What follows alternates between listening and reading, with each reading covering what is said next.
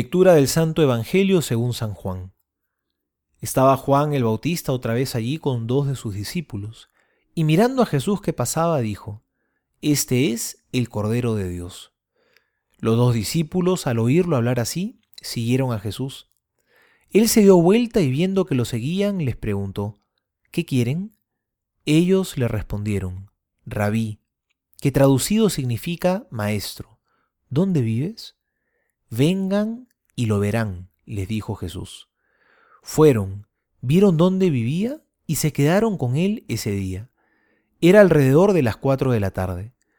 Uno de los 2 que oyeron las palabras de Juan y siguieron a Jesús era Andrés, el hermano de Simón Pedro. Al primero que encontró fue a su propio hermano Simón y le dijo: «Hemos encontrado al Mesías», que traducido significa Cristo. Entonces lo llevó a donde estaba Jesús. Jesús lo miró y le dijo: «Tú eres Simón, el hijo de Juan. Tú te llamarás Cefas», que traducido significa Pedro. Palabra del Señor.